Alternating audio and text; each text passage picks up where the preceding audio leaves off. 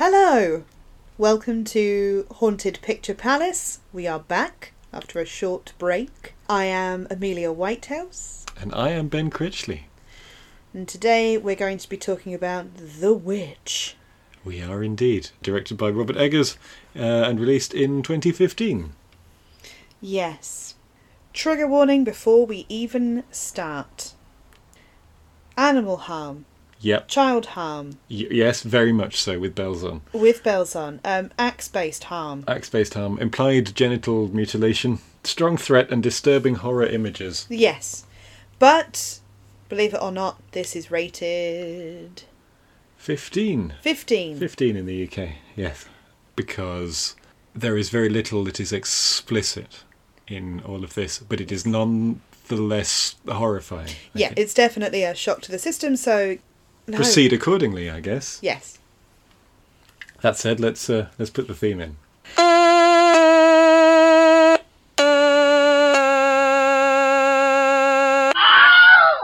The Witch.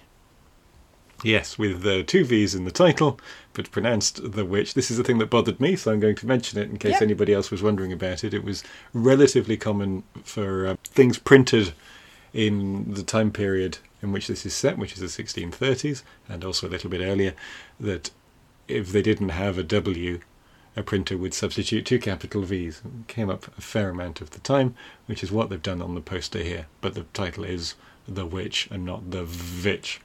And the subtitle being A New England Folk Tale. Yes. Lovely addition. It's nice. Yeah.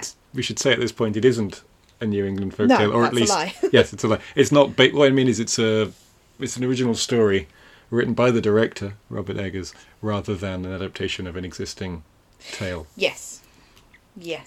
There's massive Crucible vibes, even though the Crucible's set later. Later, but in very much the same situation, the same milieu. It is, and I feel like that opening shot of Thomasin, played by Anya Taylor-Joy, is there to show... What am I trying to get to? It does. It did make me think immediately. It's a visual shorthand, isn't it? That's what I'm trying to say. So it's visual shorthand for what we're about to witness, and for the Crucible, and for all these things where you go, oh, here we are, we're set in this time, doing this thing, and here's a kind of Lolita-esque beautiful girl on her knees, looking out to the camera in prayer, or in being punished in some way by the community. Yes. Also, cracking hat. Just saying. Cracking eyes. Cracking eyes, but cracking hat. Cracking hat, yes. Yeah, the witch trials are somewhat later than the setting of this, but happening in the same sort of community. Witch trials are around 1690, I think. Yes. There or thereabouts, and this is set in the 1630s.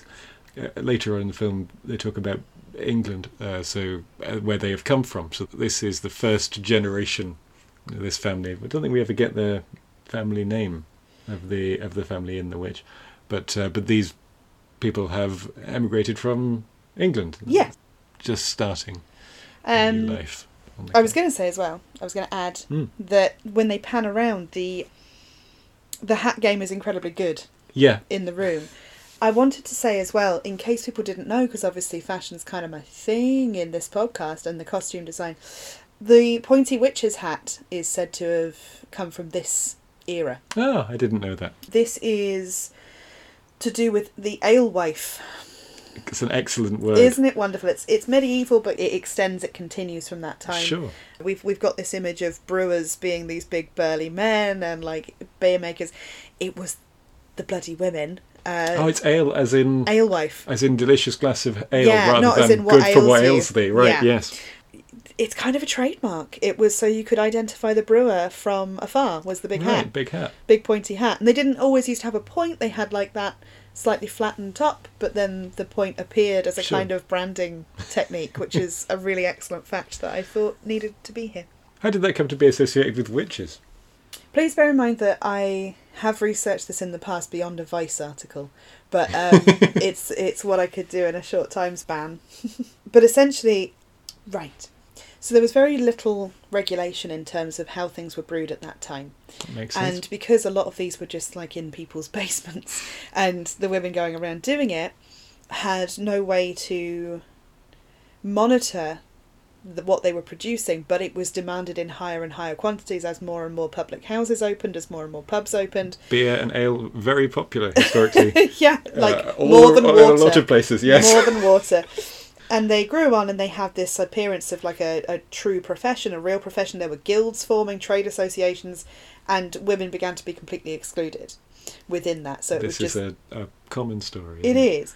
And in the 15th and 16th century, these Brewsters began to get like accused of all sorts of things, like all sorts of things that would just blast their reputations out of the water. So the little kind of cottage industry women doing it were being accused of like poisoning whole batches of brew. So it's a side effect of the spread of popularity of ale, exactly that they were that. A prominent source of tittle-tattle. Brewsters, which is also a great word, by the way. Brewsters were also accused of selling tainted ales that could make the drinker sick, sometimes intentionally, as they were accused. And generally speaking, women having a working knowledge of herbal concoctions and medicines was highly suspect, and faced rumours that she was using her knowledge for nefarious ends, and thus the sign of the alewife's hat came to mean evil, malicious, poison-peddling witches. That's interesting. Isn't it? Thank you. My nan always used to blame the lemonade when she felt ill after drinking too many whiskey and lemonades. Do you know, I've spoken to too many people that have it as I'm allergic to alcohol as their response to getting a hangover. Yeah, I mean, yeah. They're both wrong. Yeah. You know. And in this opening scene, our family of protagonists are being, end up banished from the colony that they're in. They're in New England somewhere, having just arrived from Britain. Mayflower. Exactly, or one of those ships. Yep. Because they are Puritans. They have left England in search of religious freedom, I suppose. Yes. But our family, or at least their family, are at some sort of doctrinal odds with the rest of the colony. The nature of their heresy is not examined here, but we will talk a little bit more about Puritan religious beliefs later on. But I suppose the important thing is that they end up banished from the colony because they, and particularly he, the patriarch William, who speaks for the family with a wonderful sonorous voice, will not yield. Yeah. Will not recant on whatever his heresy may be. So they must leave the society in which they find themselves. Yes, and they disappear into woodland with the sort of sound check in hell playing. The gorgeous soundtrack, but certainly it's properly horrifying to me. It's kind of screeching and... tortured strings. Yeah. But there is vocal in there as well towards the end, and it is really... disturbing. Nature in this film is massively expansive and frightening as well, again and again. As it would be. Of course, this is an unknown continent. Like, Native Americans are not featured in this film. True. But will have been present and a threat for the colonists. This is not very welcoming land. It's full of danger. Even from this shot here, the terrain and the woods in particular are a threatening presence. Yeah. Yeah. The trees form an impenetrable wall as well in that shot when there's a panning shot across it. Gorgeous colour palette, really on trend with 2015. Like, I feel like everything that came out at that time had this kind of Alt J music video twang to it, you know? It really did. Everything looked a bit like it should have had a logo on the bottom of it for like good trainers, right? But you know, it's a beautiful thing, and it's got that lovely blue and that lovely grey to it. It sort of always looks a little bit like it's witching hour. Yes, yeah, muted colours but not washed out. Yeah, it put me in mind of Soviet colour film stock. Oh, it's a nice. bit of a niche thing, but what I suppose it doesn't look very Technicolor-ish. All done digitally, of course, and really very pretty. Just written in big letters, Thomasin has huge eyes. Yes. Boo! And the baby's gone. Yes, it's a quick cut, which is really effective, I think. We have a lot of close-ups of faces in this first opening section as well. And this little sequence of the vanishing of the baby is... The music is already at quite a pitch before we get there. you know, in terms of sort screeching. of the screeching and hysterics. It ratchets up. Mm-hmm. But the sequence that's coming up here is edited in a way that is a little bit confusing, as in it wasn't clear for me on first watch anyway, exactly what has happened. Yep. Yeah, kidnap and horror for baby told elliptically, I've written down here. I think we see a shot of a figure running into the woods, is that right? I didn't see a figure. Ah. You mentioned the figure too, and I didn't notice one, but that doesn't mean there wasn't one. Something. It might not have been a human, I suppose. That's the point. That's the point, isn't it? Yes. Yeah. But because we had that wonderful cut back to Thomason's face when the baby's gone, and then she's looking around, and you know how much, because the camera's been on her. Yes. You know how much time has elapsed, and you know that there isn't time for a mortal figure to have. It's true. Disappeared. There's no cover for anyone. It's true. Anyone to be. It's about 3 seconds out of sight, and no more Samuel the baby. Yeah. And it's so frightening. Oh, it's so frightening. Yeah. And if you've ever taken care of a child ever in any capacity, like the idea that it's just suddenly vanished when you looked away for a second. Oh, it's the nightmare, isn't it? Yeah. I've written here that it's the worst forest we've seen since Antichrist, which is also Baby in Danger. Right. You've not seen Antichrist. I've not seen Antichrist. 2009, it's Lars von Trier making the woods a terrifying and horrible place to be. But also both films, and I really feel a strong comparison between the two of them actually, with Antichrist having the whole premise of the female lead in that is that she's been studying witchcraft and folklore and is starting to relate to the myths within it a little bit too much. She starts seeing visions of the animals that are like Mother Maiden Crone, all of this visual, and there is a raven in it that is pretty much on the woman's side, so it's really odd. It's almost like in places it looks like a response piece to that, or like it's set in the same forest, right? But this happened before, and that's what she's referencing in Antichrist. That's what she's researching, what actually happened to these people.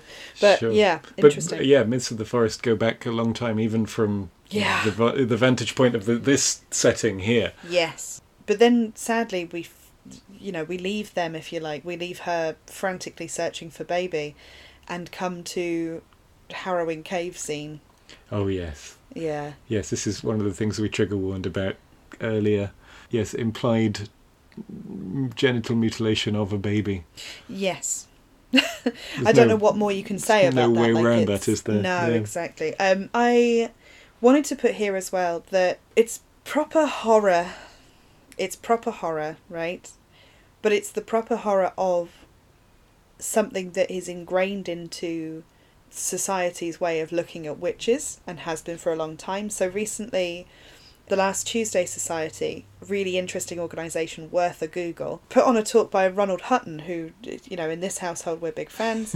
Ronald Hutton, how would you describe him? He's probably the founder, I would say, of modern pagan studies as a discipline. He's a historian and author on histories of witchcraft and magic and folk belief. Yes. Okay. That's perfect. Thank you. I wanted to say just a little bit about Last Tuesday Society, not too much because I'll go in too deep, but founded in 1873 at Harvard and brought to the UK in 2006 by Victor Wind, who's a wonderful character. Oh, yeah. Turned up in it was all online obviously because 'tis the season, but just turned up in a moth-eaten half-suit, looking exactly as you'd imagine somebody that runs a museum of curiosities in London and a kind of wildcard organisation that looks at all this stuff. But it was a really nicely put together thing. Victor Wind did some storytelling at the beginning and end with the power of a bottle of very old port. Of course he was drinking port. Yeah. Of course he was.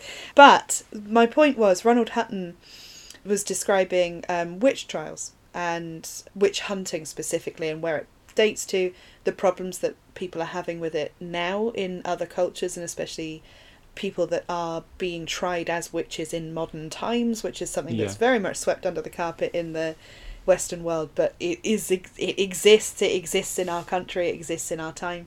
But also talking about how baby death and witches being the killer of children was the most prevalent myth and the most prevalent folklore about them. So to open it with the biggest and most bad horror that a witch could possibly do. It realises all that. However, it does open it up to the idea that this entire film is an allegory for the bad things that happen when you're separated from your group. Yeah. You know, so like, it literally could have been a wolf the whole time. Yeah. It could have been an animal was watching them play and snuck up and took the baby, and then their imagination goes into, it must have been the witch. Yes, absolutely. One of the things I will come back to, but I'll say now, is that we get no external perspective on this story at all. We have left the colony now, and this little group of characters is all we've got. Yep. If we follow the sort of conventional structure for the moment, then little baby Samuel is no more. Caleb, young boy, is watching his sexy sister sleep, and I say it like that because it's supposed to be that he's in this coming of age moment where he's having a sexual awakening. Unfortunately, they both are, of course. They are, because his sister Thomasin is beginning to menstruate. I can't find another way to phrase this. The thing that we've already seen in The Craft, episode 3 of Point of Pitch Palace, if you want to go back, where this idea that comes up again and again in films and media, that women come into their power when they come into some aspect of womanhood like this. Okay, got you. Yeah.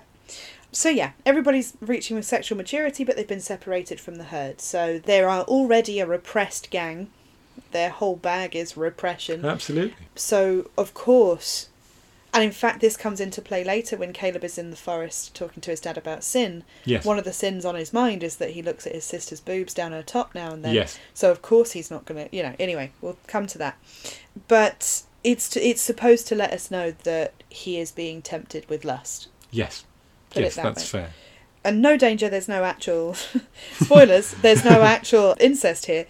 But it's just a nod to that, and so that we notice and we follow his gaze a little bit just to hit that home. But I will say, like, it's done to the soundtrack of overbearing grief sobbing from their mother. Their mother, yeah. Similar to Hereditary, actually. It is a really nasty kind of primal, I've lost my baby cry that is relentless, know?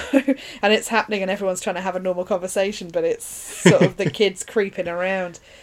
She sounds like a witch doing spells when she's praying behind the curtains. We go up to listen to her from behind the curtains of her own bed, and it sounds like she's whispering incantations, which was quite a nice touch. So it's like another form of witchcraft. Well, I mean, of course she is. She is. It is prayer and religion and spirituality is very, very important to this family, and is a real presence in this film in a way that is often used as set dressing or something. But here is really the meat of the conflict and of the film. It's not a showy film. It's not an action film. There are no big special effects sequences or anything like that. The meat of it is religious faith. Yeah. Now they're in the forest being boys together. And speaking of religious faith, this is a nice point. I won't dwell on this, but their conversation about sin and hell, and Samuel, the brother, and Caleb wants to know if Samuel is in hell. Because he didn't have a chance to repent. He was born a sinner. He wasn't baptised and has died. William, the father's speech is a nice little encapsulation of Puritan belief, namely that you can only achieve salvation through God's grace. Yes. And your good deeds are good, and God, likes these things, but basically you cannot petition the Lord with deeds, which is comes out of the Reformation, and I'm sure there are a great many podcasts about this. I won't go into it, but this is a good encapsulation of a running theme. Right? And Caleb getting very emotional about it. As you would, of course. Nobody wants to go. To these people, hell is very real. Yeah. Is an ever-present real threat. And he's trying to confess. He's trying to confess to the sin of finding his sister sexually attractive, or at least noticing her, but in a very small way. And his sister, I think his sister earlier probably has already done confession, where she talks about being idle in her work and having broken all of the commandments in thought. It's not a terribly united family that's coming under some stress. For most of this scene, I was distracted by a couple of things, mostly the gorgeous natural fabrics and the wool used, and you mentioned about wool corsets being important because, of course, the boning would look historically inaccurate. Yes. If it was proper whalebone corsets, it wouldn't have been of the time. So yes, certainly the wool one's deeply uncomfortable. Oh yeah. But very, very accurate and very beautiful. Not on the men, obviously, but the men's, the boys particularly. The boys' outfit is strong, beautiful textures. Everything's a little bit clean. I did write about that, but I wonder if they're doing the cleanliness is next to godliness, and it's a point that they are clean, which would make sense. Yeah, a lot of white in Puritan fun times. And when they get back from the woods, one of the first things that Catherine, the mother, says to Thomasin is wash their father's shirt. Yes. Because he's come back dirty, which does indicate that this family at least try hard to keep up these clean standards like that. Yes, absolutely. We're introduced briefly to Black Phillip. The real star of this the this best production. thing about this film. Well, yes, but Black Phillip is interesting because Black Phillip has escaped when they get back. Hang on. They're back, Should we talk about the hair? Well, a couple of things about the woods. Yeah. One is that Caleb tells us that it's always been forbidden to go into the woods. Yes. They're not allowed to go there. But the other thing is that Mother mustn't know. We don't tell Mother about it. They're on a hunting expedition to get food because their crops are not going to last the winter. Well, they got the stuff to hunt by selling Catherine's, the mum's, father's silver cup. Yes. But she didn't know that yet. Yeah, and also mustn't know. Don't tell her. Right. Which is, of course, a lie, which is not... So a wild hare appears, and they desperately try to shoot it because they are trying to survive. Oh, yeah, they have need of it, certainly. Yeah, hares are notoriously magical and trickster animals in all kinds of folklore, so the fact that his gun backfires and basically shoots himself in the eye is par for the course. But they sadly come back hairless. Indeed. Because as the audience are led to believe, that is very clearly a familiar or a spirit of some sort. Yes, there is an element something. to It's it. not just a hare. No. Then we come back to Thomasin playing about with a dead egg, with a dead chick. Yes, she dropped an egg. Has got a embryo in it. Thank you. Yeah. She looks quite horrified by it. But I have written in my notes, did she black out and kill the baby? And I don't mean that. I mean, did she black out and offer the baby?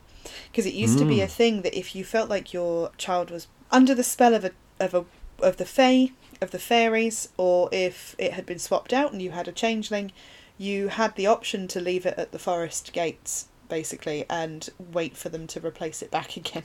To sort of call their bluff and be like, this one's broken. Exactly, this is not mine. There's been some sort of a mix-up. Exactly. Have it back and give me my actual kid. But also this idea of sacrificing something innocent.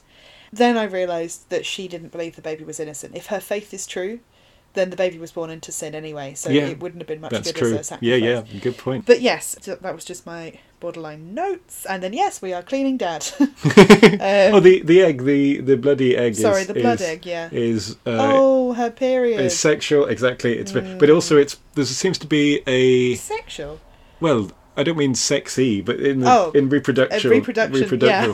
But also there seems to be an association between Thomasin and blood through this film, menstrual and otherwise. Yes. And this is probably its first appearance here, as well as being. It's a bad omen, isn't it? You know, it doesn't. It's never good. Never good.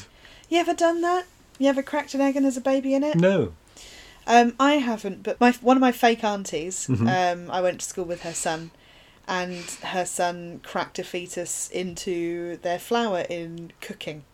Lovely. In front of a classroom full of about 30 kids who all absolutely screamed the place down. Yeah, absolutely. He's never touched an egg. You know, he's not going to, is he? Well, you can't trust them, can you? No, Trixie they might have a eggs. baby in them. Yeah. Sorry, a chick, not a baby. Yeah. But yes, here's Black Phillip. I bloody love Black Phillip. Black Phillip's escaped. Oh yes, Black Phillip is loose. Black Phillip is loose. Dad with a beard, working with wood, in essentially a loincloth, is looking very Jesus. Yes. He's deliberately Jesus, doing a carpentry bit. It's terrible carpentry for just chopping it in half, but yes. Yeah, but this is him trying to this is him conquering the wood one log at a time, if you'd like. We learn, or I notice throughout, that every time he thinks about a sin, he goes and chops some wood. Yeah. So who knows what... Oh, it must have been the sin of lying to his wife. Yes, but not only has he lied to his wife, he's also taught Caleb that it's okay to lie to Yes. your family if there's some benefit. Yep. If you see some benefit at the end of it. So Caleb tells, because mother is worried because where have they been? And Caleb tells her that they were looking for apples, like they used to have in England. Yeah. But they didn't find. He thought he'd seen some, but they didn't find none. Yeah, which is a lie, but which is encouraged by his father. Yeah, his dad doesn't correct him. He just goes no... and chops logs. Yep. Clickety clackety. I've just written. Apparently. Clickety clackety. What's that in reference to? I darling? assume that is Black Phillip's song. Oh yes, because it's around about this time that the twins, Mercy and Jonas, are singing songs about the power of Black Phillip, their goat, which will become important later. Yes, we didn't explain that Black Phillip is a goat, but hopefully you've seen it. Yes. So, good point. Yes, yeah. Black Phillip is the goat. Because they have animals on their little farm. Because they do. The goats are important as well. The goats have to be bed at the end of the day, so they have to be put to bed. They have to be laid to rest. Laid to rest. Yeah. No deed. Temporarily laid to rest. Black Phillip says, "I can do what I like." That's not what you want to hear from a child, is it? No. Yes, because they've left the farm on their own. So this whole scene where Thomasin, bless her cotton socks, loses her mind at her siblings. In fact, what's happened is Caleb and Thomasin are having an awkward as balls exchange, where Caleb is really trying not to say, "I think you're a hottie," to his own sister, and his sister's confused because she has literally no idea that there's any chemistry there. I mean, she cares She for him. tickles him like a child. Yeah, like she's his elder sister. So yeah, exactly. So they have a really kind of cute and touching moment where suddenly Caleb is not like a man of the house. Caleb is just a tiny little boy having a cute time. And then up come these absolutely terrible twins, who I really despise, but they're perfect.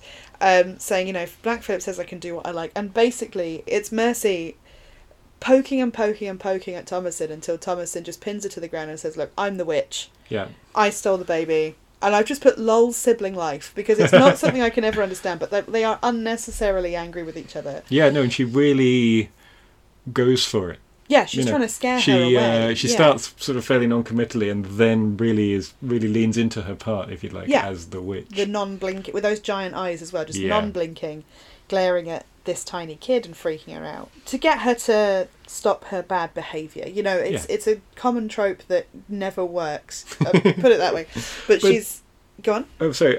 Little Mercy, though, at first is cock of the walk, and she's full of confidence and is saying, "I'm the witch of the forest." And Mercy first claims to be the witch. Yeah, I'm the witch of the woods. And of course has had a chat with Black Phillip and is really quite puffed up. And her sister really has to turn the dial a little bit, but then as she does, you see Mercy crumble, because Mercy is 4 years old or something. Something like that, yeah. Exactly. We're back at dinner time, and it's a bleak dinner time, but with cracking candle holders. They're great. They're great. One thing, just to go back slightly, is that Caleb warns her and says, "You shouldn't have done that." Yeah. Because he's seen this dynamic play out, I suspect, and she will always go and tell. Mercy will always go and tell their mother. Yeah, but you do. I remember I felt at the time watching it that she's gone a bit far. She's pushed too far, yeah. And she didn't back down, nope. Even when Caleb she's stubborn, which is technically sinful in this world. Yeah. But we're at dinner, we've got great candle holders, like double candle holders, and Mother really does hate her. Yes. Mother really does hate Thomasin a lot. Yeah. And I do feel as well that Thomasin is trying hard to be the dutiful daughter bit. Especially because she blames herself and she knows her mother blames her for the loss missing baby. Yeah, of course. The wolf napping. Does she think Thomasin is a witch? I've put in a question. Or does she think that she has sacrificed this baby? She certainly thinks that Thomasin's pinched her cup. Yeah, and then we get some cup blame, which made me feel really awkward and sad.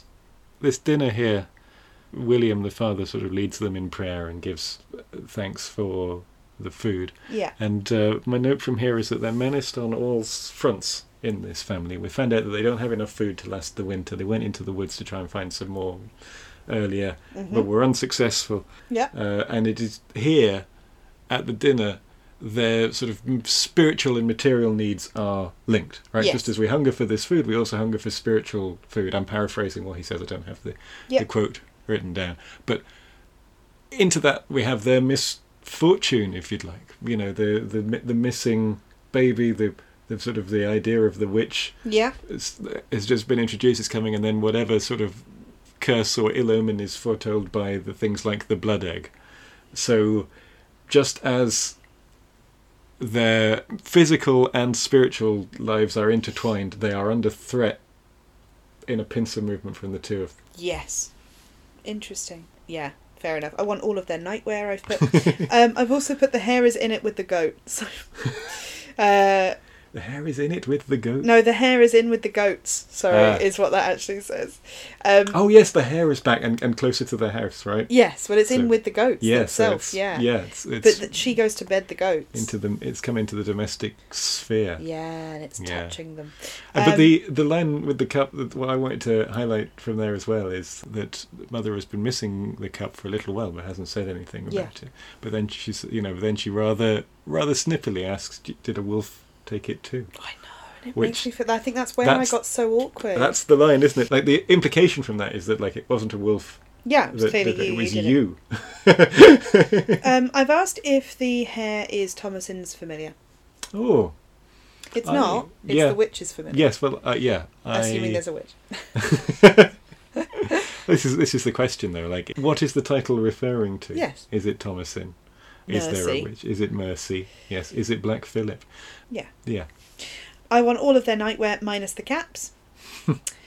Not a fan of the nightcap? They are kicked out because he's banished from a Puritan society because William bears the sin of prideful conceit. And it's said in the very first, prideful conceit is what's said in that trial. And her confession, I just wanted to read out in case it gives us clues to the next bit. Because this person I've read the article about suggests, well, they have a theory. So, I here confess I've lived in sin. I've been idle of my work, disobedient of my parents, neglectful of my prayer. I have in secret played upon thy Sabbath and broken every one of thy commandments in thoughts, followed the desires of mine own will and not the Holy Spirit. I know I deserve all shame and misery in this life and everlasting hellfire, but I beg thee, for the sake of thy Son, forgive me, show me mercy, show me thy light. The theory that this person has suggested is that Thomasin made herself a target for Satan. In her desperation to be saved, she actually damned herself. So she's basically listing all the things that make her great for Satan. Yes. It's a good point. It's a really good point, and she's literally begging for God's forgiveness. I love as well that earlier in the same article they were like, these twins, genuinely the worst, in capitals. But now again, this is just a theory, but for all the members of the family, she's the only one who seems actually to be self-aware of her impurity. She's also the only one that looks back when they all leave the village. Yes. She's the only one that reacts when they are banished as well. Yes. I mean, William replies that he would be glad of it. Yeah. But, she's the only one who shows any emotion. Yeah. But these are things that are setting her up as the main character. Yes. Well, here we're talking about Thomasin starting her period, so it's time to kick her out. Yes. When William and Catherine are in bed together. Yeah. Yes. Yeah. Really beautiful. It's one thing I wanted to point out that I haven't noted down is the gorgeous, as we were talking about this off air, but the lovely thing about how we're supposed to be grateful because not all of our kids have died. It's a time where big loss, big infant death was just a norm. Yeah. So when she is mourning, and although it's a terrible example of holding space for somebody you care about, he is trying to comfort her through faith. Yes. William is trying to comfort her through faith and say, look, with a smile on his face, even being like, can you not just be grateful that God only took one of our kids? Yeah, it's a good point, and one that I feel like a lot of people wouldn't have thought of, but it's part of the work and the research that's gone into the making of this. I'm going to say a little bit about William's character here. It seems a good point at which to do it, because I feel like in the very beginning, when we open and say on him saying that he'd be glad of the banishment and he will not back down to their false gospel, that he's set up as a religious extremist. In the Puritan community is already sort of rather strict and extreme in their religious views, and he is too extreme even for them. Yeah. So, with my sort of jaded modern eyes, I expected some conflict along these lines, or that it would be an unsympathetic portrayal of his faith, or that he would be in some way a hypocrite or something. But actually, he is. You said he's very strong and very weak, or something along those lines. Yeah, I think he's a weak man. He's very, very weak, but only when it comes to women. Yeah, his faith is strong and genuine and real. Yeah, but women melt him. Yes. Like, he allows himself to be at the mercy of a woman that hits him, and I mean, at the time, just not the done thing.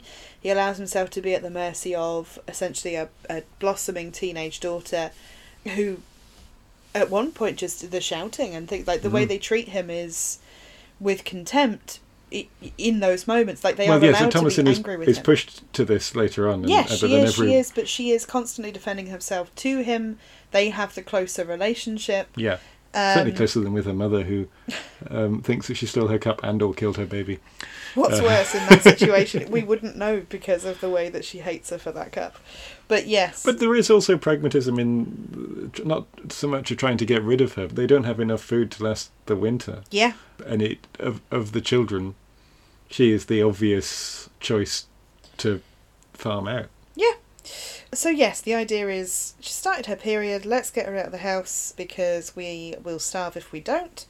But because Caleb is kind of a slave to the secret lust for his own sister, he then gets the most beautiful horse they could find, geared up, and sort of in her honour goes out to find them food so that Thomasin doesn't have to... Yes, doesn't have to leave. Slut for hair. Yeah, but also because he's learnt from his father that it's okay to tell lies and do things in secret if it's in service of the family. Yeah. Good, because he was taught this yesterday. His father took him into the forest, so that's where he's going again. Unfortunately, the hare's back. Yeah. They have killed something. Yes, no, they've had some success. They've got some food, which is good, but of course you have to bring it back home again before it's any use. The music and sound here, again, is really doing a lot of work. I've said it feels like being under high pressure, either underwater or something, like if you're under a waterfall, very nice, or something of that ilk. So yes, it's very tense and intense as they get separated. They become separated somehow, the two kids. That's Caleb and Thomasin. Yes, Thomasin's on the horse, and the horse is spooked by the hare. Yes, and she falls off quite a nasty way. Having fallen off my fair share of horses, it's a really nicely done thud. Poor Caleb is long gone, or certainly led away, and they're separated. You know what's a great idea? Like, tying those awful children together. If they're going to be the biggest pains in everyone's bum the entire film, just bit of rope. The wheat sheaves all look like women, I noticed as well. Ooh. Really nicely set up. They look like a coven of witches. I hadn't noticed that, but yes. Hats yes, where they're all yeah, of course. So wheat sheaves, beautiful scenery, and so simple. Like, everything's really simple but really detailed. Huge attention to detail. Therefore, not much needed. It's like a beautiful Instagram account. Yeah. From man of the house to scared little boy, we are back with Caleb and the disemboweled doggo. Yes. Their poor dog, who is lovely, and we didn't mention this entire time. It's a lovely shepherd thing. Well, we see the aftermath of whatever it is. We see a disemboweled dog. We do not see a dog being disemboweled. It's horrifying, and I don't mean to imply for a moment that it isn't. But this film is not in the business of showing you things like dogs being disemboweled. No. What it does is show you that it's happened and give you some horrible noises and some dark that you sort of squint at. The dog is still alive and whimpering, but its bells are hanging out. Like, yes. It is awful. Yeah. But it's weirdly, it's nature death. But sped up. I don't know how to put it better than that. All of these things could be a big old wolf. Oh yeah, definitely. Put it that way. So first of all, I wanted to talk about the roots eating Caleb. Caleb is clearly being dragged to hell in that moment and is already doomed. It's the idea of the witches' trees. They come up in Sleepy Hollow, where like it's and Antichrist. Well, even at that point when he's raking through bracken, we're still rooting for him. But then he sees the disemboweled dog, and you're a bit like, yeah, you're done. Something's not right done. here. And as you say, there's nothing to say it couldn't have been a wolf. But I never get the feeling that that's a serious hypothesis in any of this. Totally. But then, I was going to say, sorry, the roots come up. Did you have a witch's finger at school? No. I went to a few different primary schools, and they all seemed to have a root, and the one I specifically remember is a particular root of a tree that was very small, but the tree was big, but it had this little offshoot that had a fingernail on it. As in, like, in the markings of it. And we all used to talk about how you just don't touch the witch's finger. But no one ever told us that that's what it was. Right. It's just one of those things. The general consensus was you just don't touch the witch's finger. Where did we get that from? It must be in there. You know, it must just be in the lore. Yeah. Lore, you know. So, yes, Thomasin is reunited with her father, or she's like, I lost another one. But she's clearly Dad's favourite, or she would have been beaten to death. Like, in this time span, the fact that she's returned without... There wouldn't be time for this kind of communication and, like, what's happened and explaining and all that. It would just be, oh, you're clearly a witch, bye. So it's obvious that there's a favouritism there. But we're back with Caleb, and he's just experiencing horniness for the first time, and is just immediately tempted in by big boobs and a red cape. But he is crying the entire time. Like, he doesn't look happy about being seduced by this. No, he's not having a good time. Not having a great time. He's probably about 12, would you say? Maybe? Yes, around about there. He's on the cusp of adolescence. Yeah, but they actually do kiss, and it's incredibly sexual. It really is. And then the wrong arm comes up to grab his head, and it's so frightening. It's only for a flash of a second, but she is a beautiful woman living in this cabin, looking all mysterious like something out of Stardust. And then the other arm comes up. Played by a Victoria's Secret model, the young witch, not the arm. No, the arm is very much Bathsheba Garnett. Believe it or not, you may know her as the German teacher in Mean Girls, but you probably won't recognise her because she's mainly covered in blood and making horrible noises in this. But it's her arm, and it's really chilling and horrifying. I've also said that the girl in the forest with her red hood recalls Little Red Riding Hood, or something equally old European. This is an American wood, but these are very European fears and things. True, and I'm not going to lie, it is a very European looking landscape. It's almost like they never left, right? So it's, although to them it's a foreign land, this is not America weather, you know, as we've come to know it in the UK. In the UK it's sunny all the time, you know. This is very much like a cold and damp looking place. Even not even damp, just sparse but green is how I'd put it. Yeah, it's green, but it's not a pleasant green. It's not a... Yeah, I've wondered at this point whether this is something that they've brought with... I don't mean literally something they brought with them, but whether this is... Oh, it's playing out in a way they would recognise. Yes, because the way, as you were saying, young Caleb is just experiencing sexual desire and is tempted with this. Everybody is tempted in a bespoke way or not. But, you know, so here he is offered a sexy lady. And... that suggests to me that everybody's sort of downfall is in themselves, you know, or that this is part of it because, again, by their theology, everybody is St. Augustine, original sin, they're all damned. Yeah. Anyway, you can only achieve salvation through God's grace, but it plays upon things that are already there in them. So part of me wonders whether this transported deep dark wood, very medieval Germany, Brothers Grimm idea is something that has come with them from the old world to the new. Yeah, I can understand that. And again, if you're looking at any kind of shamanic work, potentially, you will not be presented with more than you can handle. It was a phrase bandied about. And the idea being that your subconscious will provide you with a skin or a face to make sense of the signs and symbols around you and the things that are happening for you in these different trance-like states. Your body will translate them into a way that you can deal with and you can process, so that you're not just looking at like a being of solid light that blinds you in the you know, like it is like, well, I need to see a cat so that I understand the things that the cat means in my own visual language. So potentially, yes, these demons are presenting as the things that these people will recognise from folklore, because that's what they expect to see in a forest. So that's what their subconscious produces. It makes total sense. Yes. I have put Christianity's a weird one here. So we are discussing Caleb being missing. No one will help this family. You know, they are completely isolated in this moment, so they are turning on each other because they're being picked off one by one, as a true horror film would. Yeah. And here's where she strikes him. Here's where Catherine strikes William. She struck him and suffered no consequence, is what I've written. There's this strange switch where the mother's suddenly like, I guess I should be nice to this weird child. She's thinking about her daughter. She's thinking about Thomasin. Mm-hmm. She's like, clearly this kid's a little bit dangerous. So she's sort of changes her method with her and says, yeah, okay, you can go and do a thing for me. Because the dad admitted to stealing the cup. Yes. In this moment. So having gone absolutely to town and fully blamed Thomasin. Is that here? Yeah, well, earlier, that's the dinner earlier when she said, I haven't taken it. And all that William will say repeatedly is, she says he hasn't touched it, Catherine. Yeah.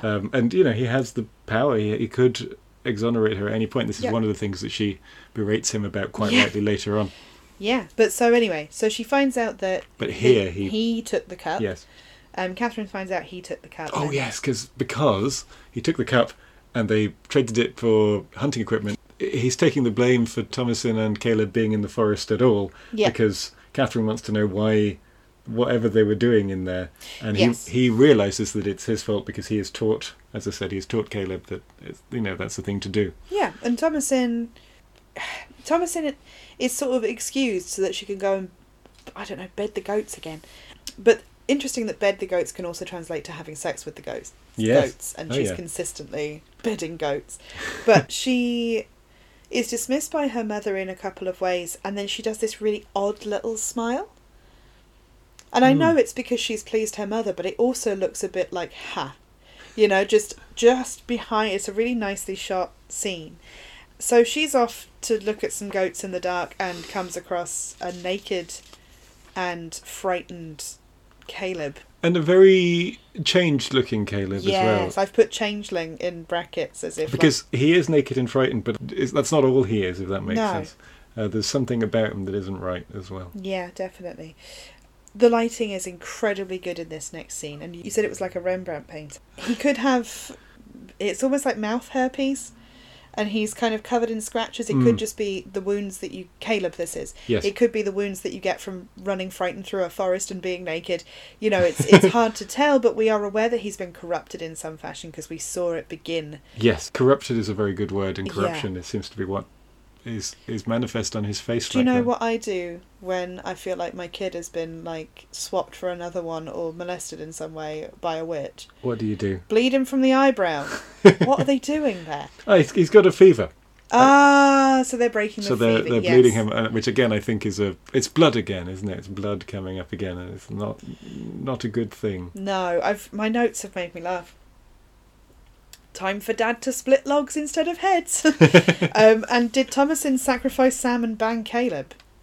So is she both? Did she not only kill the baby in some way or harm the baby in some way, but did she also have sex with Caleb in the wood and then come back having stripped him? Yes, is she the witch? Yes.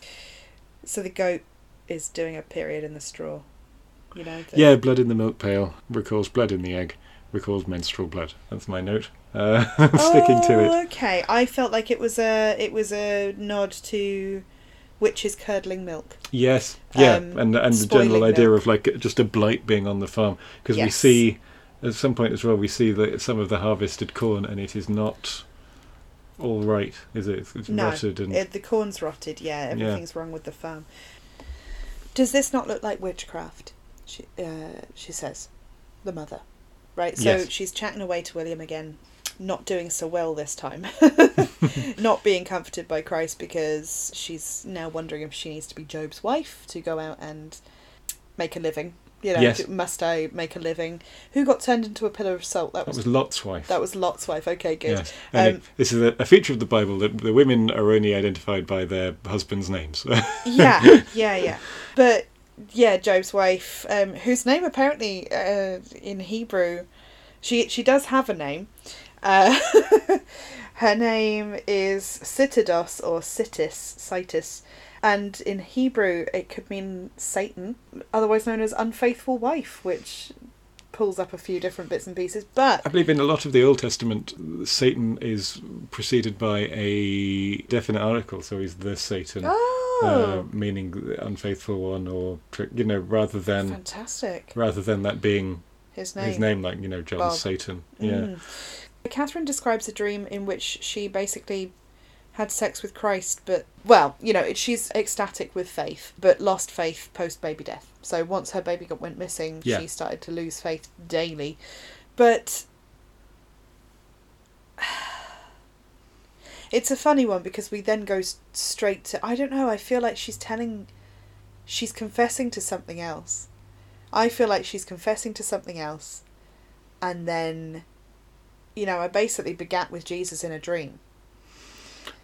My interpretation is that she's oriented to these children in a way that is perhaps not appropriate, but it's not terribly practical given the life that they are leading, especially when we get a couple of glimpses of the life they left behind in England, which was probably a lot more prosperous and safe. There were glass windows. And of course the cup has come from England as well. It was her father's. Yes. And is part of that life that she's left behind. So, and as I said, everybody is tempted bespokely, and as I'll come to later, like that she is particularly attached to infants, her children. Yeah. And young, sort of useless in a farm context children. Yeah, I suppose. Is my interpretation. But it's interesting that she brings up witchcraft here, because earlier when she's talking about the cup being missing, and all Thomasin will say is, I have not touched it, is that Catherine says that it going missing is unusual, and she says it's unnatural. Yes. That word again. It's that word again. Penda's Fen, episode 2. But it suggests, perhaps, although she doesn't say anything about witchcraft, she suggests that there's something... A paranormal. Exactly. Which means witchcraft in this context, doesn't it? But her loss of faith is dangerous. Yeah. Because she is then, as far as we know, the only one without faith in the family.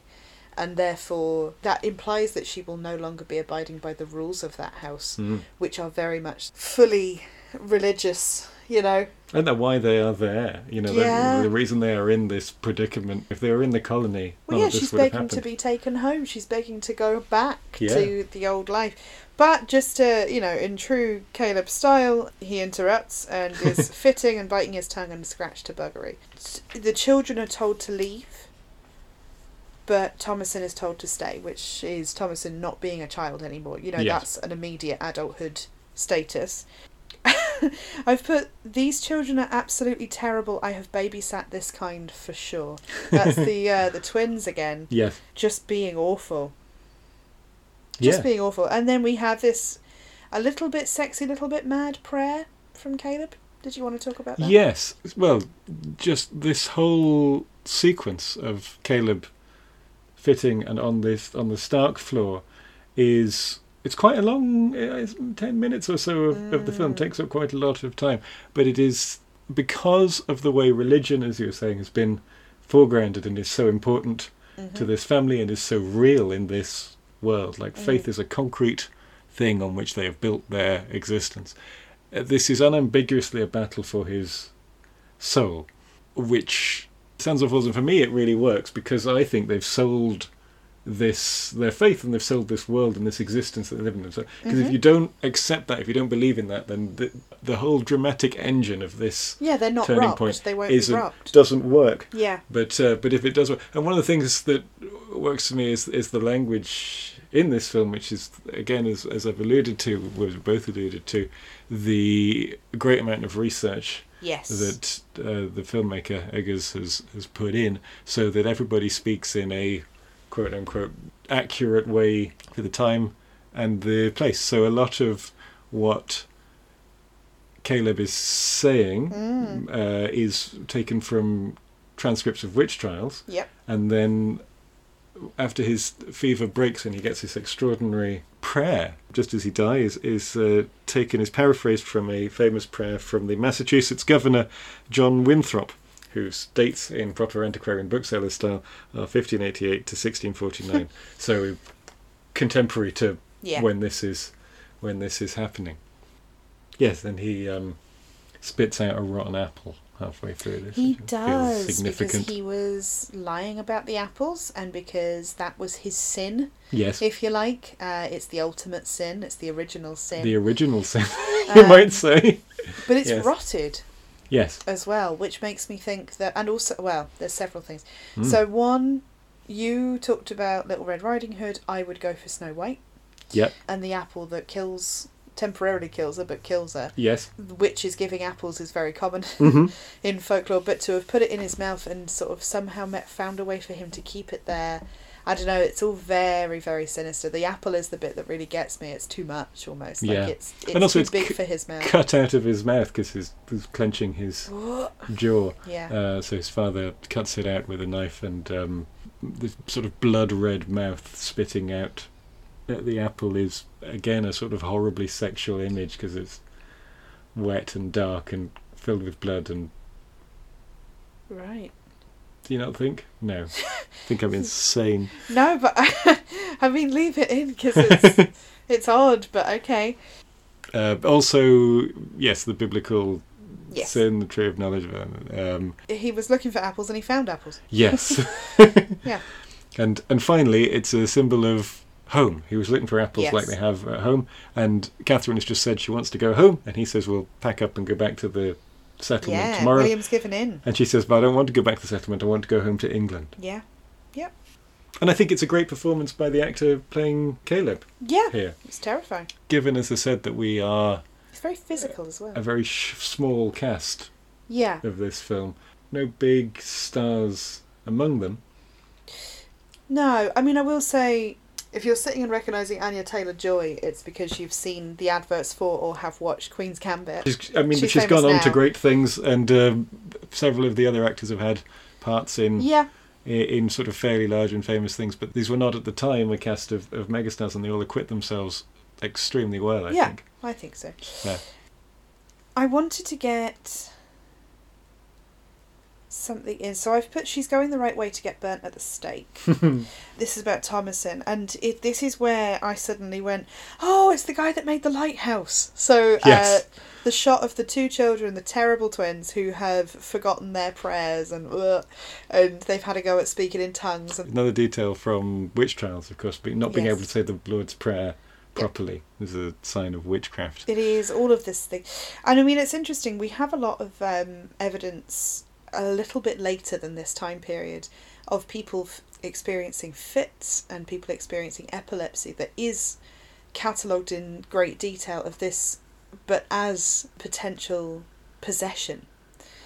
So that contorting that he does with his body is completely described in some of those accounts of possessions and of people not knowing what to do, so they just kind of let somebody try and fight the demon out of them and they watch them for hours, but actually it could have just been that they were watching somebody with heavy epilepsy trying to come back from a seizure. Oh, that's true. Yes. And anything that causes fits and seizures, like and the clenching of the jaw thing is a real seizure that happens where you just cannot unlock. The mania though from the children is again very Crucible. Yes, that was the most explicit sort of connection for me to the Arthur Miller play. The acting out, but again, it's also sort of childish acting out. It's childish acting out that at the time was taken brutally seriously, and she dropped herself in it by admitting to being the witch when she was frightening her terrible little sister. Yes. Thomasin did, because now Mercy wants to get revenge. Yes, and she is too young to think of the consequences of those actions, which is how so many people ended up dying.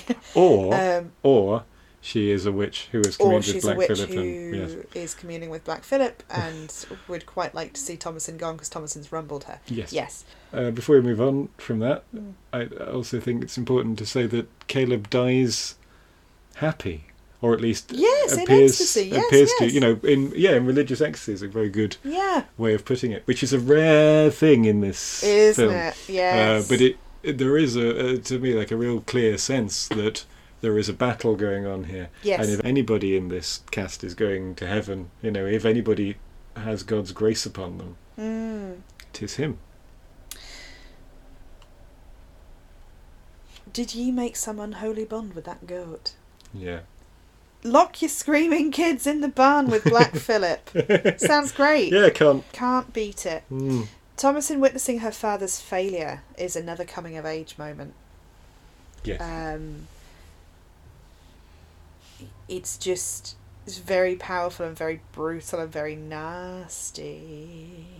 Oh, but yeah, his prayer at night where he's eating the dirt and saying that he knows that he is a failure, but he wants his children spared. But also tempered with his knowledge or his belief that he cannot intercede. Like, there's nothing that he can do. All he can beg. All he can do is beg, which is what he is doing. He debases himself in front of his God for the sake of his children. Yeah. He's not a bad man. No, not at all. Not at all. And probably the tenderest we see him is just before that, when he's embracing Thomasin and talking about the farm and the trees and what they will do next year and how they will make it a good place to live. Yeah.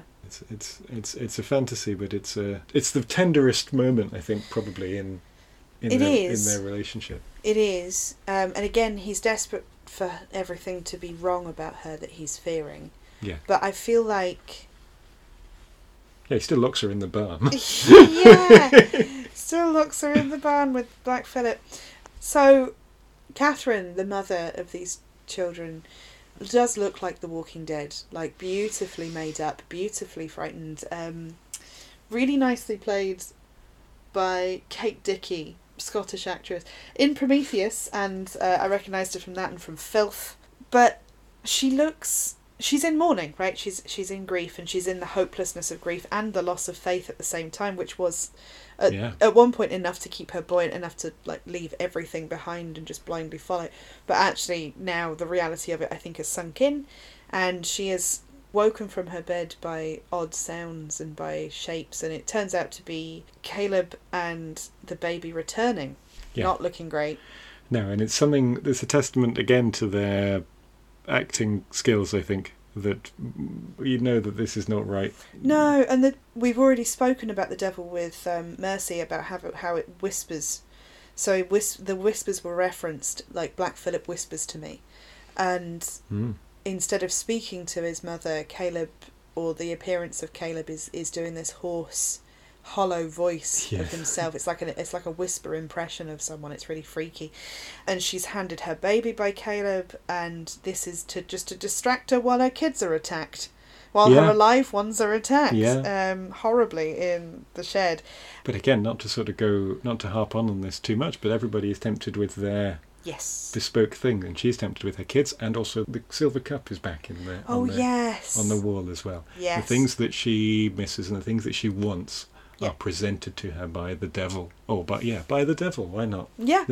We're in a Puritan world. This is the devil. We scan back, and we see the reality of the situation is that there is a raven perched. She essentially has empty rags in her arms, and there's a raven perched on Catherine that is just pecking away at her breast and making it bleed where she thinks she is suckling, breastfeeding her dead child that's come back to life. And we flash again, because it's a lot of this kind of disorienting flashing to and fro and sort of dreamscape stuff. It's all very dream-lit. But the witch is here, frightening old woman in the shed with them, eating the goats. Yeah. And while all the kids scream and there's lightning, like, it's really horrible. Like, it really is a hell scene. Yeah. Because it's quite a stark cut when we go, like, one of the only ones in this scene is when we suddenly cut to the raven at her teat. It's very rare that we get that much of a stark image, and that's one of the things I think it works, where it's like, bang, it does this sparingly, but when it does it, it's like, this is what's really happening, Upon waking with a bit of a blood stain over her breast, Catherine and William wake to find a torn down shed where they left their kids, loads of dead goats, the twins missing now completely. Yes, and we never really sort of see them go properly. No, we never see them go. Well, I assumed that they were dead goats, but are they dead kids? It could be the twins. Yeah, but I think they go missing as well, because the witch would love them. They're tiny and edible.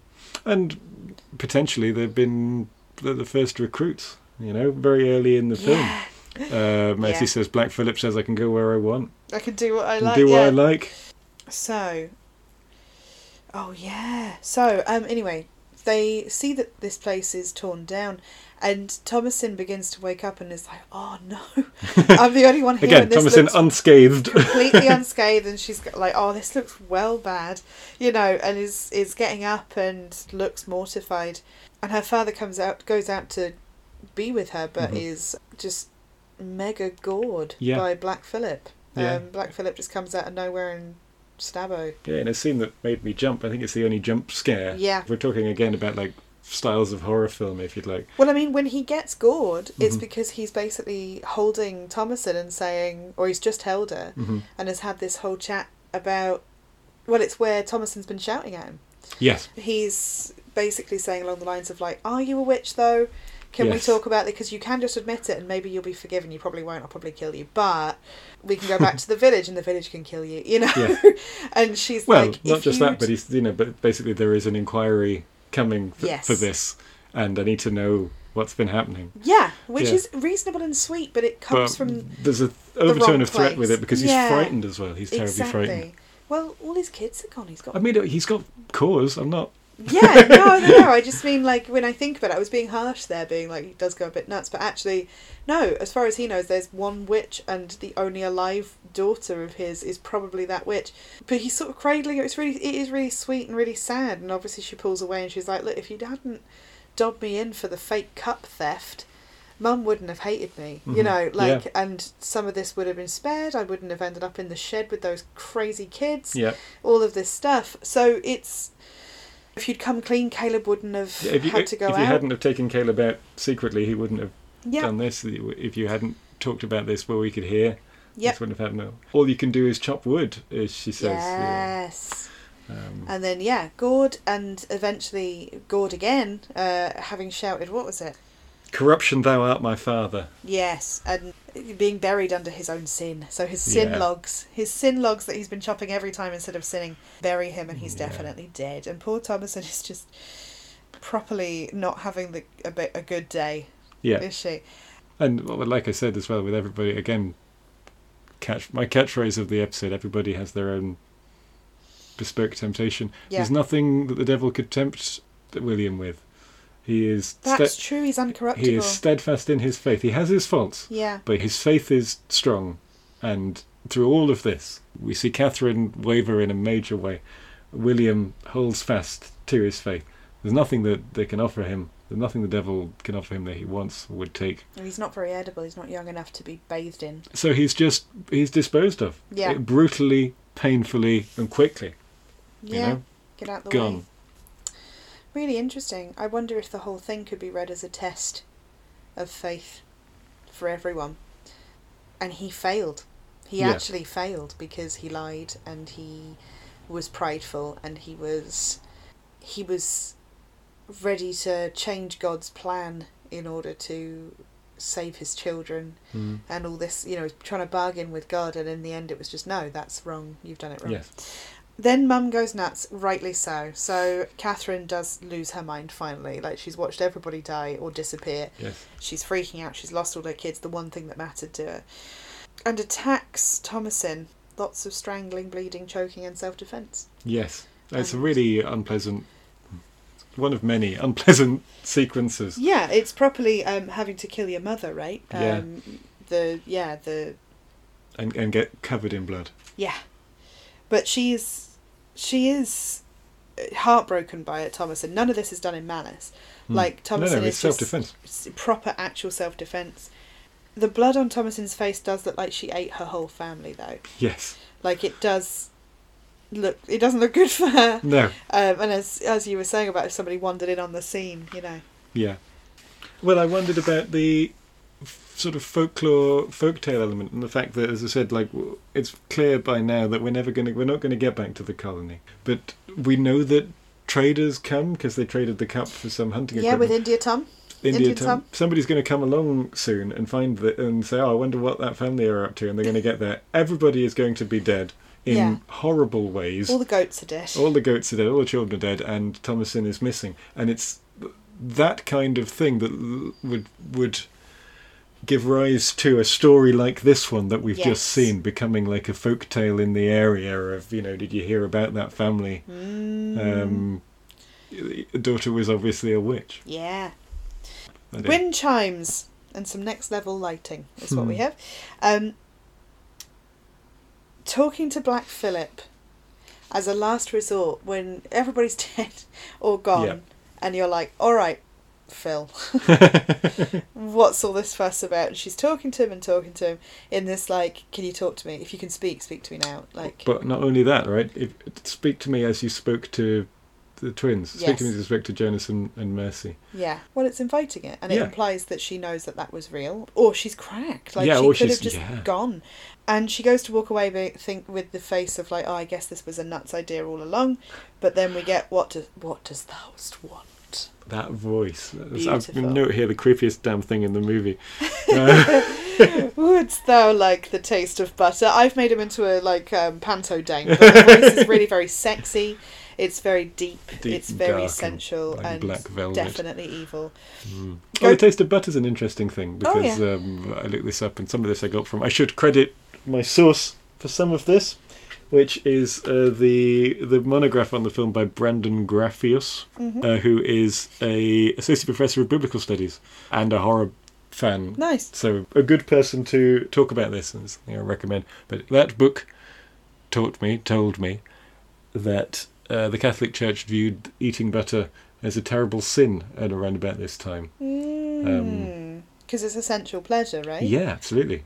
Butter's weirdly sensual, and not in a Last Tango in Paris. not in a Last Tango in Paris kind of way. No, in a sensual mouthfeel. It has a lot of kind of sexy things about it. Butter. Yeah. It leaves a. I won't go into it in case you're eating while you listen, but like it's, it's a lot of things that just would not be Puritan friendly. It does involve a lot of enjoyment. Wouldst thou like the taste of butter? The goat to sexy man transition is hot. So nice, isn't it? It's beautiful. So watching it in the shadows, and then it changes from hooves to almost like pirate get-up. It's gorgeous. And it's subtle, and again, it's all in the shadows. You don't see very much. It's a literal deal with the devil, right? So a book is offered. It's interesting. So I wanted to talk a little bit about how so much of the fake folklore of the film is built up from actual quotes that exist within witch trials and exist within folklore already that Eggers has put into practice deliberately. So the one about I cannot write my name, so she says, I cannot write my name. She hasn't been educated. Yeah. And the devil saying, I will guide you, is a direct quote that I recognised from a witch trial that I'd heard about at a talk by the Fortean Society in Edinburgh, which is like you pay £1 or £2, you go to the basement or the attic space of a pub, and you listen to really lovely people talk about, usually men, talk about things they like Aleister Crowley or aliens or the actual real theory behind Star Trek things. But sometimes they do stuff about witch trials, and it was somebody local, I can't remember his name sadly, but he did a whole speech about it, and some of the quotes were from the actual witch trials. I wanted to get in there as well that Scotland's particularly dodgy for witch trial behaviour. So although this may not have come from a Scottish one, North Berwick was particularly bad. It was something like 400 people in the space of 2 years were accused and put on trial and probably killed, but they're not 100% sure. They were certainly convicted, whether they were killed or not is different.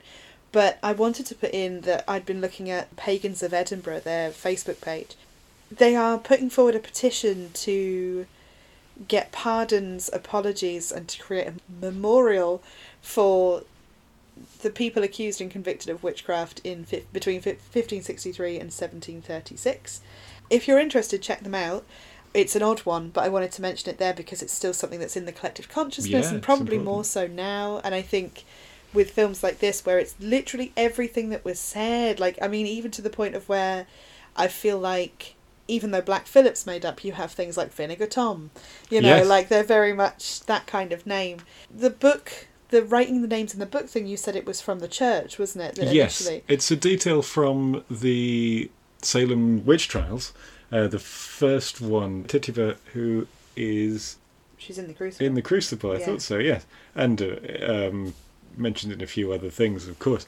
But was the first witch tried in Salem. In the thing. And she said that, the devil induced me to write his name in his book, which comes from a Christian church thing at the time, that your name would be in the book when you were in the congregation. So because these things, the devil worship, if you'd like, satanic rituals and worships, are always seemingly based off contemporary Christian things. They're just mirrored, they're just inverted. If God has a book for his church that you sign, then of course the devil does too. It also means, of course, that for witch trial purposes, you can have seen other people's name in the book. And you can't write your own name, but you can definitely recognise that, Goody Winslow was in it. Yeah, Goody Whitehouse, her name was in the book. So... Oh, sorry. One more point on witches and witch trials as well, and about it being a live issue, because like the last set of convictions from the Salem witch trials of the 1690s were the convictions were quashed, if you like, overturned in 2001. Wow. It's not a typo. It was this century. The last ones were forgiven, if you'd like. Yeah, so fascinating. So it's implied, I think, that the devil wanted Thomasin all along. Is what I've written in my notes. Yes. I also wondered if her being of that age is to do with it, and whether the idea of her coming into her menstrual power, coming into her power as a woman, sort of plays into that as well. Yeah. And because there's the two questions, I suppose. So like, why did the devil want Thomasin? Plenty of opportunities to harm her, but which are never taken. And why does Thomasin go to Black Phillip and say, "Speak to me"? And why does she say yes to the book and the living deliciously? Well, she's got nothing left. Yes, that was my thought with that one. It's being broken down to you've got nothing left, and then ensured that there's nothing left. None of her efforts to be a good daughter have come to anything. She's seen the failure of this family unit. Yeah. We then have a sexy coven meetup. Yeah. That we watch witness from the perspective of a scene as told by a folkloric onlooker. Yeah. Rather than being involved in it, we're watching it from Bracken, behind Bracken, and we see, it's very saucy. She's told to take off her slip by the devil. Remove your slip, and just does it. Yeah. At this point, there's nothing left to lose. And she's still got blood on her from her tempted, mother. Right? Yeah. Like, he says, "Do you want to see the world? Do you want to taste butter? Yeah. Do you want all of these things?" And you can see on her face. She's like, she absolutely does want this. And before this, we don't really get much of an idea of what she wants. We know that Catherine wants her children and her cup. Yeah. Right? Simple things. I know, but these are. She literally sells herself. She does want these things. Yeah. Her father talks a lot about conquering the wilderness. Yes. Her father talks about like keeping the family strong Pure. and prospering in this land. We have a fair idea of what Caleb wants. He wants. We know what Caleb wants exactly. What does Thomasin want? And before, if you sort of asked me to interpret her actions from earlier in the film, I'd say she wants to be a good daughter, right? She does seem to try. That she wants to be good. Yeah. She does all that confessing at the beginning, but we don't get the sense that she delights in rule breaking the way her sister does, right? No, it's true. Mercy has a wonderful time. Yeah, she's great. She'll run around, but we don't really get a sense of what she wants before. But when she's offered these things... Something that literally just dawned on me. Where did all these women come from? There's no one that lives there. Which women? Sorry. All the women around the fire. Oh, yeah. Well... Are they all the people that have... What? They've been in the woods, I suppose. I mean, we do see like a... we see the same one every time, though. We see like a dwelling place when young Caleb is going through the woods. But yeah, it's not like there's going to be a dozen witches all living in there, is it? No, and it's very much that witch. She's clearly done an enchantment. She has the wrong arm. Yeah, it's a single. It's the witch singular. That's just changed my thoughts on the final bit. Yeah. But I'll go with what I've written for now. Well, and but then do explore what you've said. We do have time on the recording, which is nice. So witness, yes, and now we're flying. And now, oh yes, and the fire-lit hysterical laughter. Thomasin's taken up to the top of a tree and sort of faux crucified, which is a bit of a sledgehammer metaphor, but fun. But we also get a close-up of her face, and it is like a religious ecstasy, I think. It is. Did you have an interpretation of the laughter? Yeah, ecstatic release. Oh, okay, fair enough, yes. I don't know. I was unsure what to make of the ending. I think she doesn't laugh at any point in the film. No, laughter is in short supply in this homestead, isn't it? I mean, with good reason. They're having a terrible time. Do they ever laugh? I don't think they ever laugh. I don't recall anybody. Might. Yeah, that's true. The twins do. Yeah. But the sort of adult ones, if you'd like, and I'm including... Oh, Caleb laughs when she tickles him. When Thomasin tickles him. Oh, down by the river, yeah. And they laugh together. Mm-hmm. But it's a private moment. They're not witnessed by parents or God. I know, and it's not like her laughter here. No. It put me in mind of the last scene in Midsummer as well. Actually, yeah. It's funny. They're very different films in a lot of ways. I think. These two. Well, they end the same. But they have. But yeah, exactly. There are moments that come in. Well, they're both a very long initiation process. Yeah, you can read it that way. No, I'm slightly confused by the Sabbat. The records of Esbats and witches' Sabbats are quite interesting. When you read a lot about them, there tend to be patterns often, and interestingly, and I'm interested as to why they didn't go for this angle, but often records of them dancing or witches dancing or meeting in graveyards or on hallowed ground or in churchyards.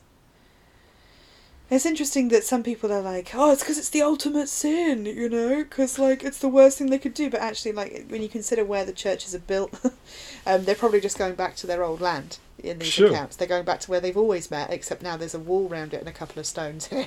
Yeah. I think... I suppose the other thing to think about connected to that as well is these are what sort of witches are these? These are satanic witches. Yeah.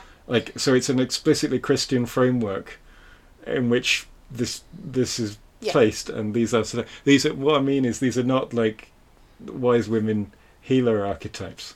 These this is evil witchcraft. Well, my other thought, I guess, is we don't know how far she's been walking naked, and we don't know how far they've come. So it could be that they're all called from their respective villages and settlements to this one spot to have a Sabbath. Yeah, it could be that this wood is holy to the witches, which is why they're having a terrible time where they are, because there's a lot of settled in the witch bit. A lot of bad vibes. Yeah. Great vibes for witches. Great vibes for witches, bad vibes for starting your God-fearing city on the hill. Yes. I will say as well, Thomasin is clearly the youngest one there. Yes. As the new recruit. So Lord only knows what that's going to lead to. It does, weirdly, I felt like, this may be wrong, but I felt like that ending lent itself to a sequel. I'm not sure where I would take it. I would probably be tempted to do her new life as a witch. Mm-hmm. And what that meant, and watch her get drawn into corruption and trying to corrupt others. Yeah. But would she find it fulfilling, do you think? I don't think it would matter. I feel like she would have a new version of faith if she... Yeah. But it's a faith that suits her, where she gets to eat butter. Yes. It's a luxurious version of faith. She knows she can commit to do rubbish things like bed a goat every 2 minutes, and be dutiful to her terrible mother. But she'd get to see the world. Mm-hmm. Yeah, and that's one of the things that she wants. Yeah. Yeah. I do realise now that the reason that she looks back is because she's the one old enough to have airs and graces. She's the one old enough to have been accustomed to a certain style of living. So it's her that at the meeting at the very beginning. So it's her that reminisces about the glass in the windows. Yeah, she's old enough to remember it. Caleb doesn't remember there being glass. He doesn't care about that. He remembers the dog in the sun. Yeah. but he doesn't remember that they had a better life. Yeah. And she remembers exotic guests. It's different bits and pieces there. But then also Caleb is the one who... Well, there's an interesting parallel between Caleb's death and the end of the film there, because it's two types of ecstasy. Yeah, Caleb is a better boy in some ways. He's a better Christian, right? Yeah. Because he grabs for salvation, he grabs for Jesus, and he calls for Jesus at the end. And she goes to the devil. I'm saying better. I mean, in a Christian moral framework. Yeah, in a Christian moral framework where he's happy to like fantasize about his sister, but also, but the mum talked about Christ in a dream. Yes, this is a fairly common Christian thing, I think. But then in Middle Ages. He is pretty much coming when he dies. Did you not think it builds up into orgasm? And I in my notes they say like, "Oh, not such a little death." Like it's that was Le Grand Mort. Yes, exactly. Yeah, but I wonder if that was another devil moment, where the devil was like, "Do you know what would be disgusting? To bring him to climax as he dies in front of his parents and talking about Christ." Is it a bit like masturbating with the cross in The Exorcist? Sure, and it's one of the tenets of their faith, right? That they will not know whether Caleb achieved salvation. Yeah, and they cannot know, and there's nothing they can do about it. Yeah, because it's certainly plausible that his soul is in heaven, right? If we accept the parameters of Yeah, but also that it's fairly fundamental to the family's belief that's a good sign, that's a hopeful sign, but it's no more than that. There is no such thing as certainty with this stuff. No. Except that that God will decide. Yikes. All right. Well, that's the end of that chapter. Yes. I do think if you have listened to all of this and you haven't got around to, if you haven't seen it, if you just listened to major spoilers, but I do recommend it. I think I really think it's a good piece of work. I think it was poorly sold by the marketing. The poster for this, which will be on the gram, we'll put links to the Fortean Society and the Last Tuesday Society on the socials as well. But the poster for this settles it as something like, there is a literal cabin in the woods, but this is not that sort of film, I think. No, not at all. It's not a fun horror. If you're into your like blood and guts, spurting arteries, like fun horror, I didn't make it sound fun, but like fun horror, or proper vampy, The Witch, and The Witch, I don't know, graphically hoards children in a big gingerbread house. Sure. This isn't for you. It's just not got that kind of pacing. It's not in that style. This is much more of a real nightmare fairy tale. That's a very good way of putting it. And it feels like it's directed by somebody Scandi to me. Yeah. Someone who understands the land and has a different relationship with it, potentially this director does. We've seen The Lighthouse and a kind of an awe of the elements, being completely in awe of the ocean, being completely in awe of the forest, and feeling like they are impenetrable. And therefore, here are the challenges that come up when you try to penetrate them. Yeah. But oh, definitely. And with that sexual overtone intended, there are disturbing sexual elements to both films. Yeah, definitely. He's not a well person in that regard, perhaps. But no, it was interesting. It wasn't quite. I really like it. But it's difficult to put my finger on why. And I think mostly it's aesthetic and a really good build of tension that does belong in horror, but I still wouldn't necessarily characterise it as a horror film. Yeah, that's fair. It's more of a psychological thriller, I would say. Yeah. Go on with that. Cool. Lovely.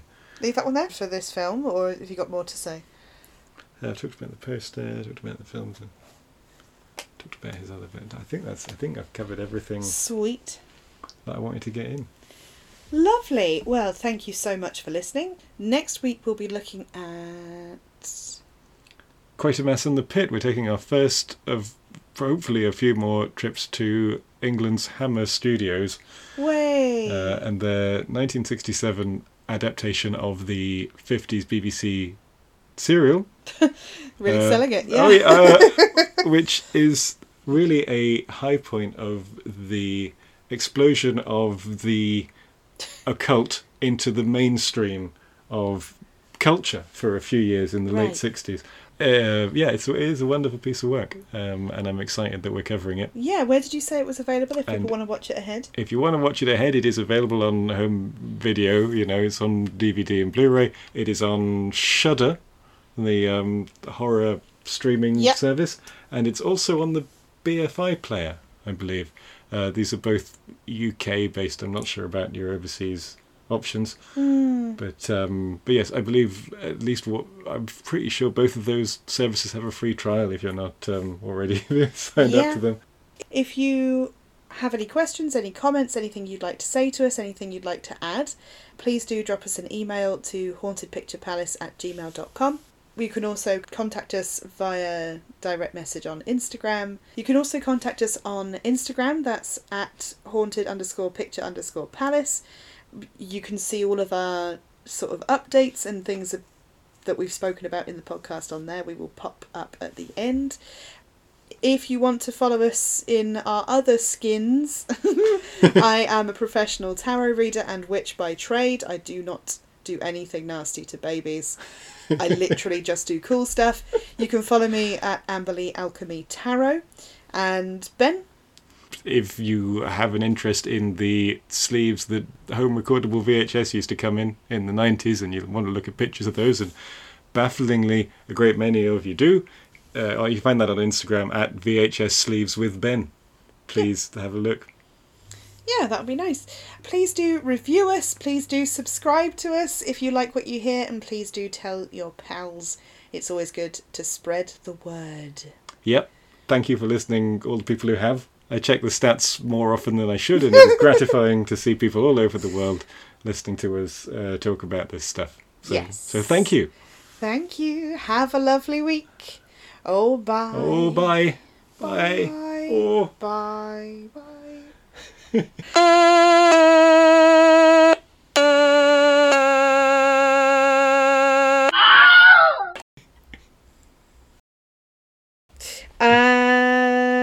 Good hats.